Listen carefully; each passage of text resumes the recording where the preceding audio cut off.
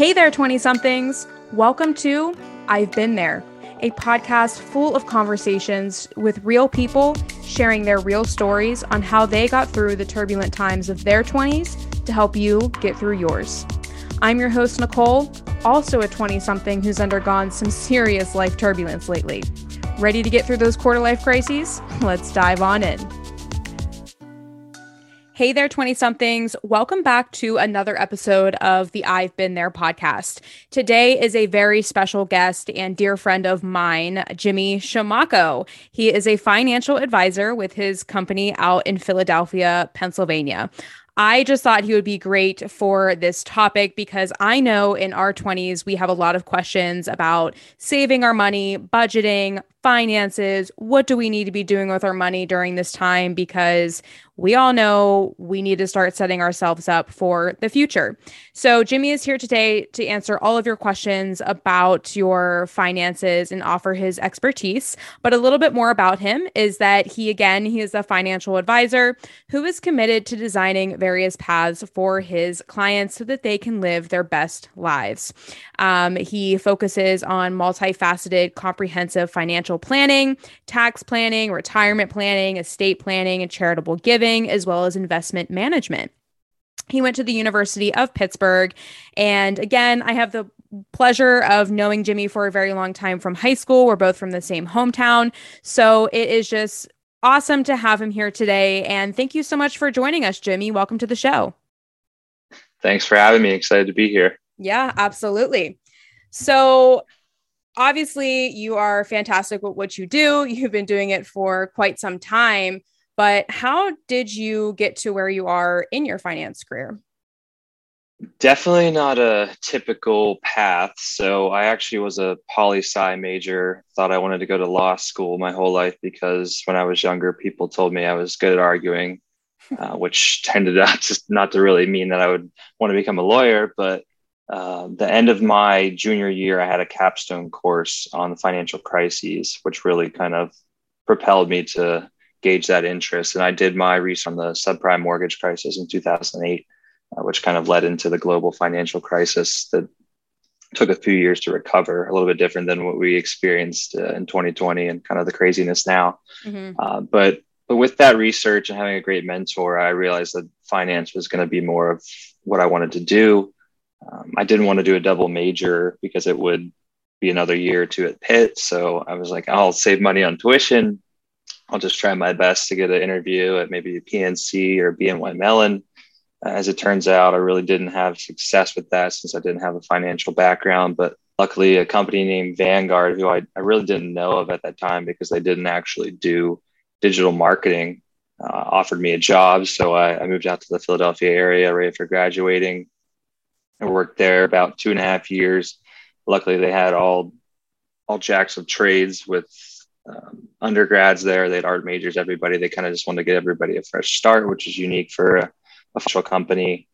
And then from there, I transitioned to a smaller advisory firm. I knew that I wanted to get into personal advice at that time. I'll tell you about that a little bit more as we go along, how that decision came to be about. But I knew I wanted to get a certified financial planning designation, which really kind of propelled my career to where I'm at now. I left my smaller advisory firm in the Philly area about a year ago, and I'm at my current firm in downtown Philadelphia, where we specialize with ultra high net worth clients. But it's been good to work with kind of all walks of life on my advisory career so far. Yeah, that's great. And I think that just shows, I think a lot of 20-year-olds, when they get out of college, there's a lot of different routes you can take, especially with whatever degree that you receive. So good for you you're kind of in where you want to be and you just led that path. I think that's so funny that people thought you should be a lawyer because you like to argue. I feel like I sense that about you back in high school and everything too. Yeah, it seemed like it was a compliment at that time, but it probably wasn't. Well, awesome. So with that being said, in regard to personal finance, you've been in that space for a few years now. What do you see 20 somethings, as we are speaking to this audience here specifically, struggle with the most when it comes to their own finance? It's a great point. And I think just kind of going back to what you just alluded to, not necessarily doing what you went to school for 4 to maybe 8 years for is definitely something that is a struggle. I think a lot of people don't actually end up doing what they went to school for, and some do, which is great, but not knowing exactly what you want to do as an 18-year-old or 20-year-old, if you change your major, is it's definitely a big influence on kind of our outlook and where we want to be. But I think just, especially in these times we live in now, trying to be happy with our first job or two, knowing that we got to come in and earn our stripes and really not make maybe great money unless you're lucky and know somebody, you have a great uncle or somebody's going to give you a great job. But try to balance that with your social life. And I just have this opinion that we live in like an exacerbated keeping up with the Joneses now with Instagram and Snapchat, and always trying to do all these lavish things, especially at a young age, whenever your social circles are probably a little bit bigger and you're trying to keep up with everybody else. But really, I think just the biggest quarter life crisis or crises is just trying to find your person, really know that you're on a path that's going to support what you love and offer financial stability as well. More than likely, you'll find one of the two. But I know a lot of people that work really hard and work 60 to 80 hours a week, make a ton of money, but are the most unhappy people in the world. And I know people that are making maybe $12, $15 an hour, even agree, and they're happy as can be, at least for now. But maybe they're not worried about the longer term as much. But really just trying to find a balance of everything in life, I think is really hard in your early days, even before you have kids, or maybe you have kids. So, I mean, every situation is different, but those are kind of some of the highlights. Yeah. Like I always say, it's very turbulent times. You're really trying to figure out who you want to be, where you want to go, who do you want to be with, all of these things. And especially some of us aren't making a lot of money in our early 20s. And that's also a big stressor as well. And then, we have college loans and things like that. So it can definitely be a little uncomfortable and, like I said, turbulent. But I really like what you said about the keeping up with the Joneses society kind of image that we are constantly surrounded around. And that was kind of one of the questions I was going to ask you later, but it's a perfect segue. Especially in regards to personal finance and money, is that, let's say we get that first job, or we get the job that is a much larger salary than what we're used to. And we have money coming in, we're feeling really good. We're feeling a little bit more satisfied, maybe. And I know for me, I see a lot of people in their very early 20s.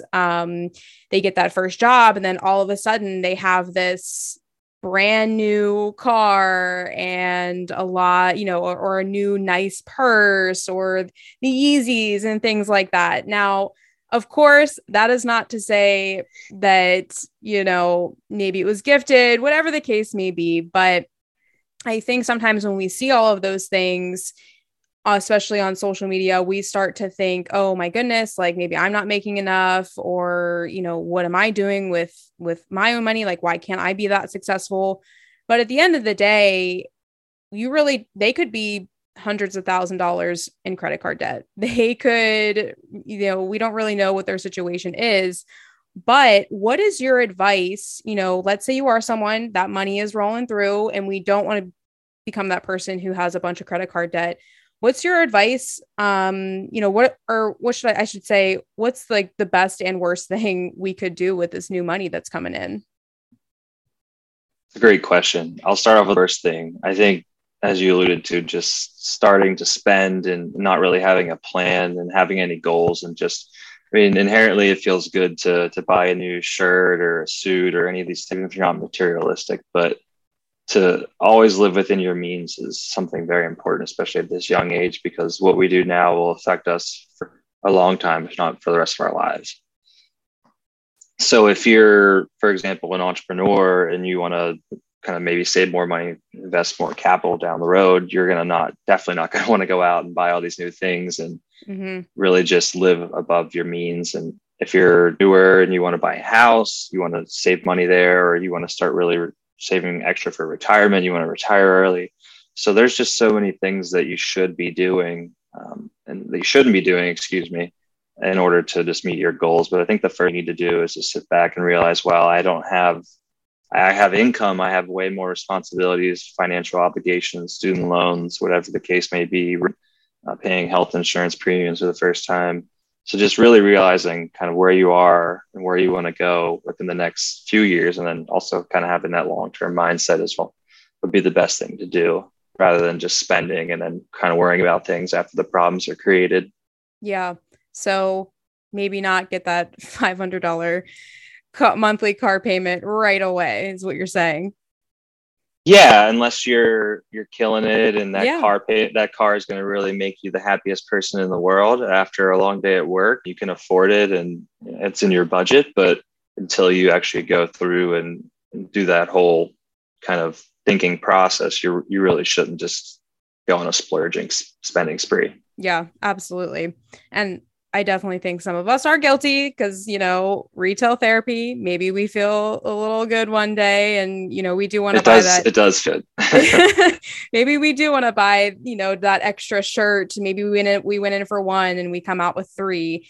We're not saying that that's a bad thing. You can obviously treat yourself. That is totally fine. Just don't go overboard. Make sure you are staying within your means and all of that good stuff. So I guess within staying in your means, do you have like a top 5 money saving budgeting tips for this age group? I do. It's hard to dial them down to about 5. So I'm gonna go in a little bit blurb here, but please yeah, and everybody's situation is different as well. Just want to note that. Always, yes. Yeah. One size shoe does not fit all. That is most certain with everything that I say and anything in life. Honestly, it's a good perspective to have. So as I said, I think at a high level, live within your means. Always think about long-term and not just the short term. And then most importantly, I think be aware and be disciplined. I kind of have 5 things that I thought of, but I think I should mention. So knowing exactly how much money is coming in, and then after taxes, especially, and then exactly where that money is going. There are plenty of free online tools, apps, Intuit, there's NerdWallet, you can do something for free. And if you're a little bit more type A, you can make your own spreadsheet. That makes you feel good, which I have done before. But I obviously am a little bit more aware of my money, given what I do probably than most people in this demographic, for better or for worse. And then always determine what a necessity is, what a want is, and what a need is. Or no, a desire, excuse me. Necessity, want, and desire. And then also too, within that, you'll have what's going towards debt repayment and savings. And as you said, every situation is different, but there are many believers of like a 50-30-20 philosophy where you're having 50% of your net pay going towards needs, meaning after taxes.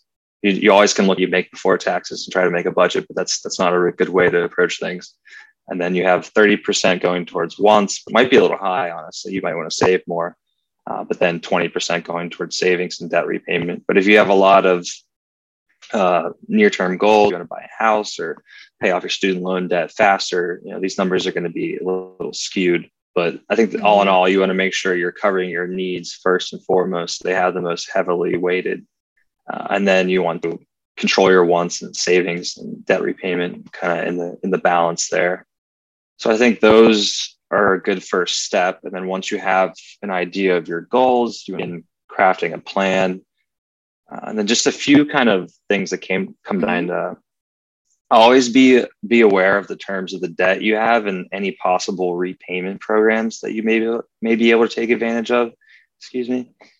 For example, whenever you know that you want to know what the interest rates are when the payments are due and any other applicable fees that can occur. And just what comes to mind now in this rising interest rate environment is you probably shouldn't have got a variable rate interest interest rate, mortgage during a rising interest rate environment. If you did it just to save some money on the payment, you can barely afford it now. So just really realizing what you sign up for, what your options are going to be, and having any contingent plans is really important. And speaking of debt, just another kind of focusing on debt here, because it's really important, especially in your early 20s.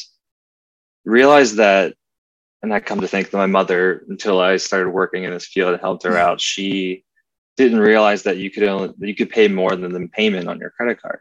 Yeah. Which seems crazy, but there are so many people that don't realize that you can pay off way more than just your minimum payment, and paying the minimum always is just going to lead to virtual principal going away. You're just paying interest and you're really kind of burning through money.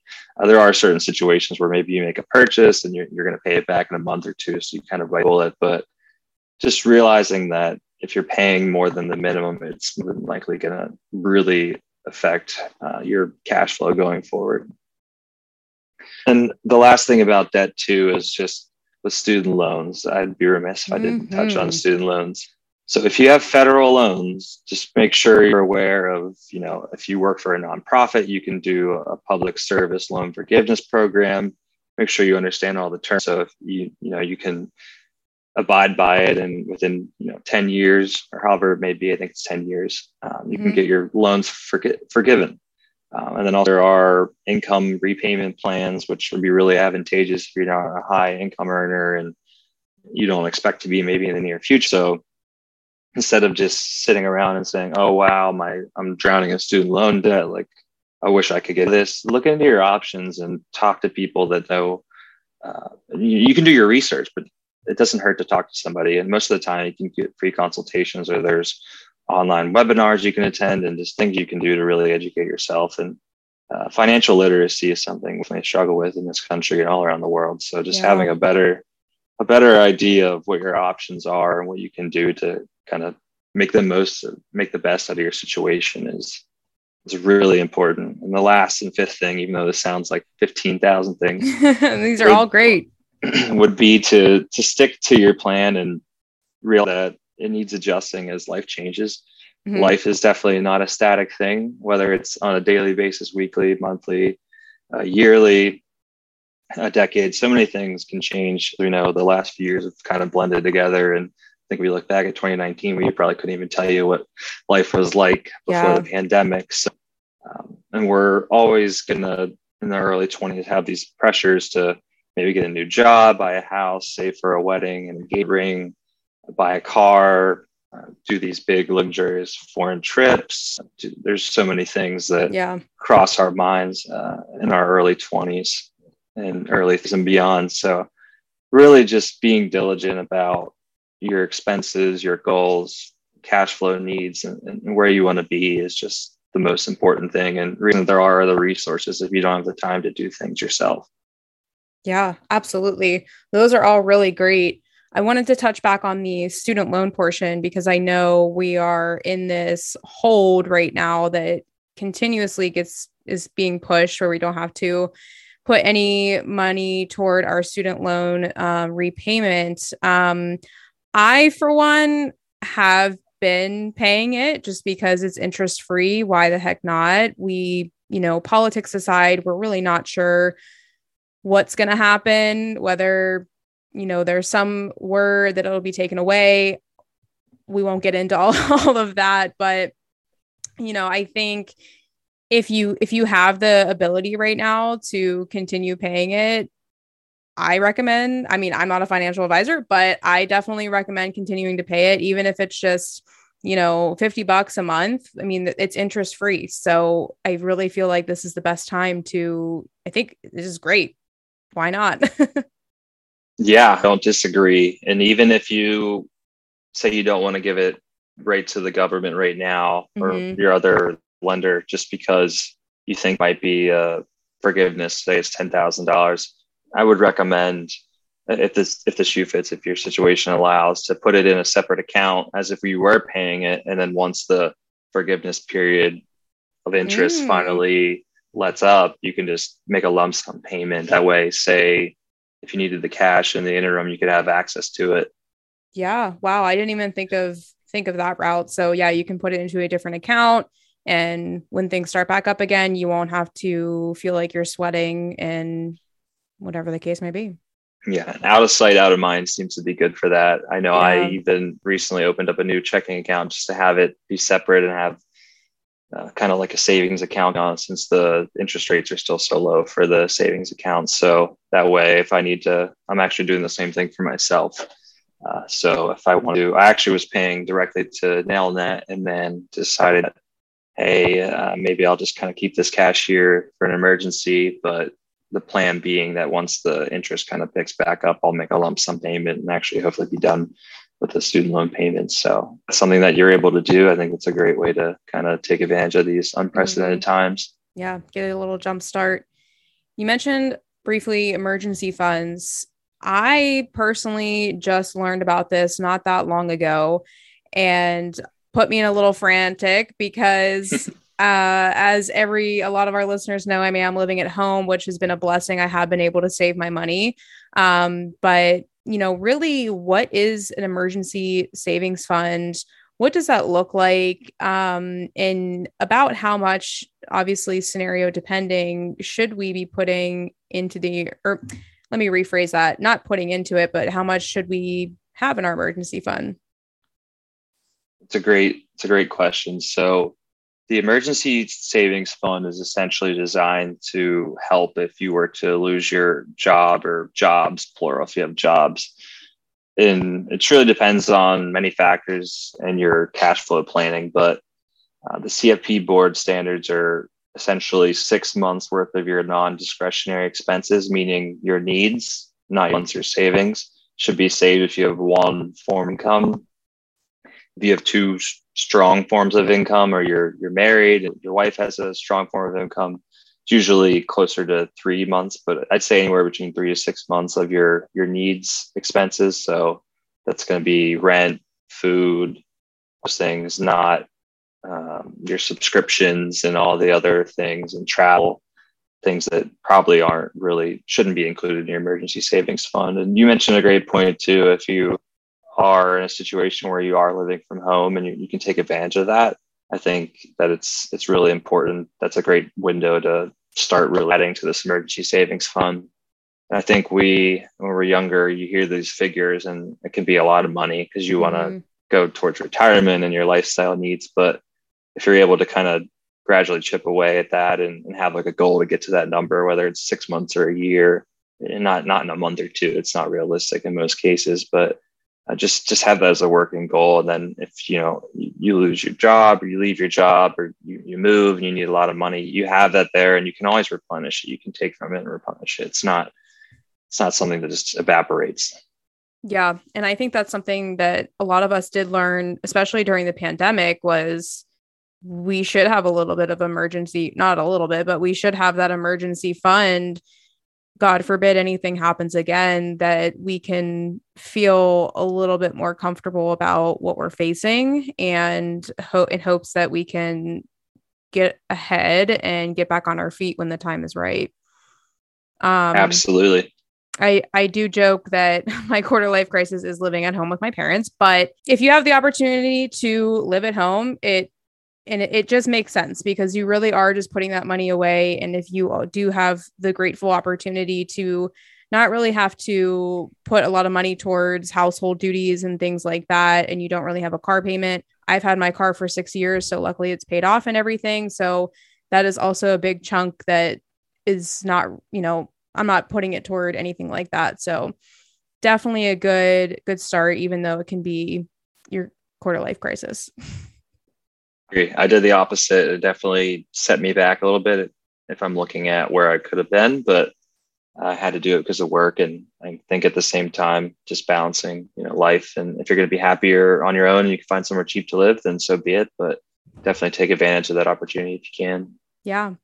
So another thing I wanted to ask you is if we're someone who doesn't have that career that provides you with your health and retirement benefits, how can individuals like this know and understand where they can start putting their money, and what's the best advice to kind of help them get established with saving for retirement in their health insurance? It's really, really important question. So I'll start with retirement benefits. I think the easiest way would be if you could, I always just Google, it'd be like self-employed retirement plans. You can look at, there's a SEP IRA, simple IRA, individual 401k. You could even do, if you're only going to do like $6,000 a year, like a Roth IRA or just a traditional IRA, and just, you can find resources that kind of compare, contrast the plans. And there are administrative costs with certain plans, and just kind of realizing what you need out of it and how much you're going to contribute. And then also the tax benefits. Some plans, tax deductible contributions, they may come from yourself as the employer or the employer only.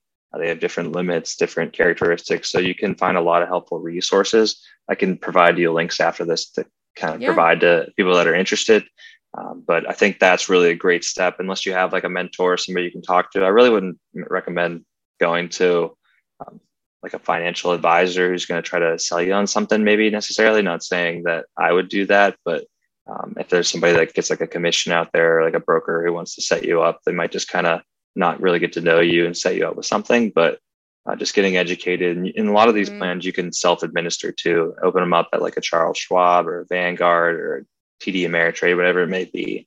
And then a lot of the time have FAQs, or you can call and speak with reps and for free and get more information. So kind of just doing your due diligence, I would say. If the same applies for health plans, but it's a lot more complicated because it's called risk management for a reason. So you kind of have to realize how much risk you want to take. I'd say, again, the parents rock. So if you are under 26 and your parents will let you stay on their plan, 100% do that, unless they're going to make you pay for it and you can somehow get something cheaper on the market. But individual plans are almost certainly going to be more expensive than a group plan. Then you got to really just kind of go through and think, like, do I go to the doctor a lot? If not, maybe you want to consider a high deductible plan. You could do like a health savings account with that. But then let's say you got to go to the hospital or do something where it's going to be expensive. You got to be able to bite the bullet and just kind of take on that risk. But say you're somebody who gets sick more often, you want to go for something with a little bit higher of a premium, less copay, all those fun things. So just kind of realizing your health, any possibilities, and if worst case scenario, if you have a big bill, what would you be comfortable with paying? What would you not be comfortable with paying? And then hopefully, if your business expands or you get a new job, you can get on a group plan because it's more than likely going to be cheaper. And as we're younger in our 20s, unless we have health issues, it's going to be relatively cheap. It's as we get older and have families and dependents, things like that, it's really going to start to be a bigger hole in our pocket. But health insurance is very important. And it's definitely something to a lot of thought in, as is retirement, but just to make sure you're doing what's best for you and anybody else that depends on you or you live with. Wow, that's all great advice. And it sounds like it really comes down to just educating yourself. If you don't have those resources, Google is available. Yeah, or ask for help. But the one last thing I did want to mention too is that if you're working with like a broker and an agent, make sure they are independent. They're not just affiliated to an Allstate or State Farm or Principal, things like that, because they will try to get you the best possible rates. They'll go through all their carriers and kind of explain all their policies. They have systems that can scan and monitor things. So they're really going to help eliminate that bias and try to get you what's best for you and get you the best rates. That's really good advice. I think that's really important because we all know there are people out there who aren't in the best interest of the service that they're providing. So that is a really good tip to remember. And insurance is definitely at the top of that list in my humble opinion. So last question I have for you, Jimmy. Whole purpose of this podcast is, what do you consider your quarter life crisis, or what kind of advice do you wish that you had in your 20s as it pertains to personal finance?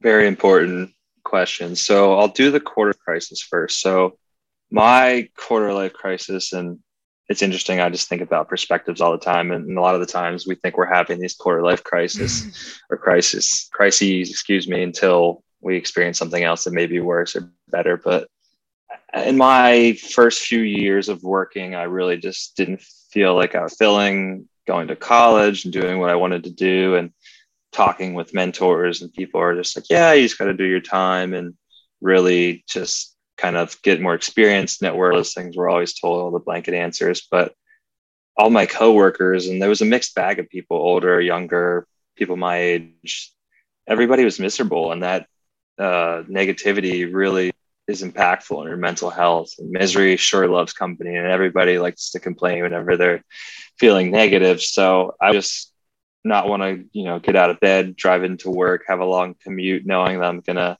kind of deal with these people and I'm going to be negative. And it was just really hard to kind of get myself to be engaged with the work. And at that time, I really didn't have any transferable skills. So I couldn't just go out and get any job I wanted. I was still 23 years old, 1 year of experience, a college degree that I'm not really using. So it was really hard to kind of know what my purpose was and where I wanted to go, which we all have experienced, and we will again in our life. It's tough to know what you're doing is the right thing you're doing. But at the end of the day, you just got to talk with people and get the perspective you need to kind of take that next step and figure that out, what it might be.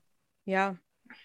And then quickly with things that I wish I knew, I think that was the question, right? Yeah. What advice do you wish that you had in your 20s that you could provide? I just wish that I cared more and knew that there were more resources out there to get educated. I said financial literacy is so important.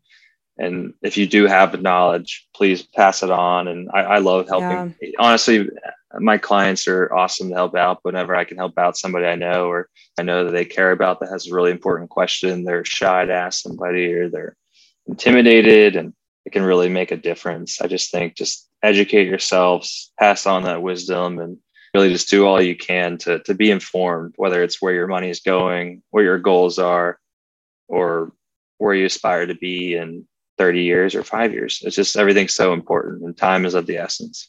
Wow. That's fantastic. And I really want to reiterate, educating yourself, and we have the resources where we can.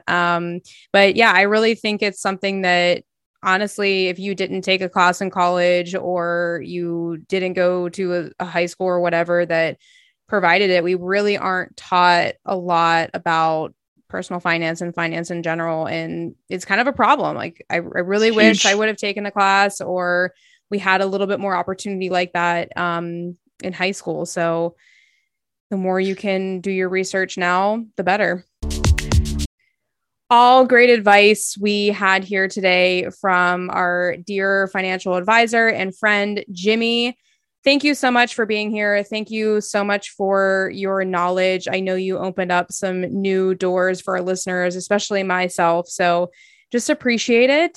Thank you again for having me. I'll provide you those links for the listeners if they'd like to go through and have any questions. I think I'd also be happy to answer some high-level questions. There's unfortunately a lot of regulations with being a fiduciary where I'd have to know a lot about somebody to give actual hard advice, but also too, I think this is just very at the surface level. There's so much more to learn about personal finance advice, all the other categories and the things that I'd like to do. And if there's any way I can help going forward, be happy to do so. Yeah, we appreciate that. Thank you so much. I will put those links and additional information from the show in the show notes.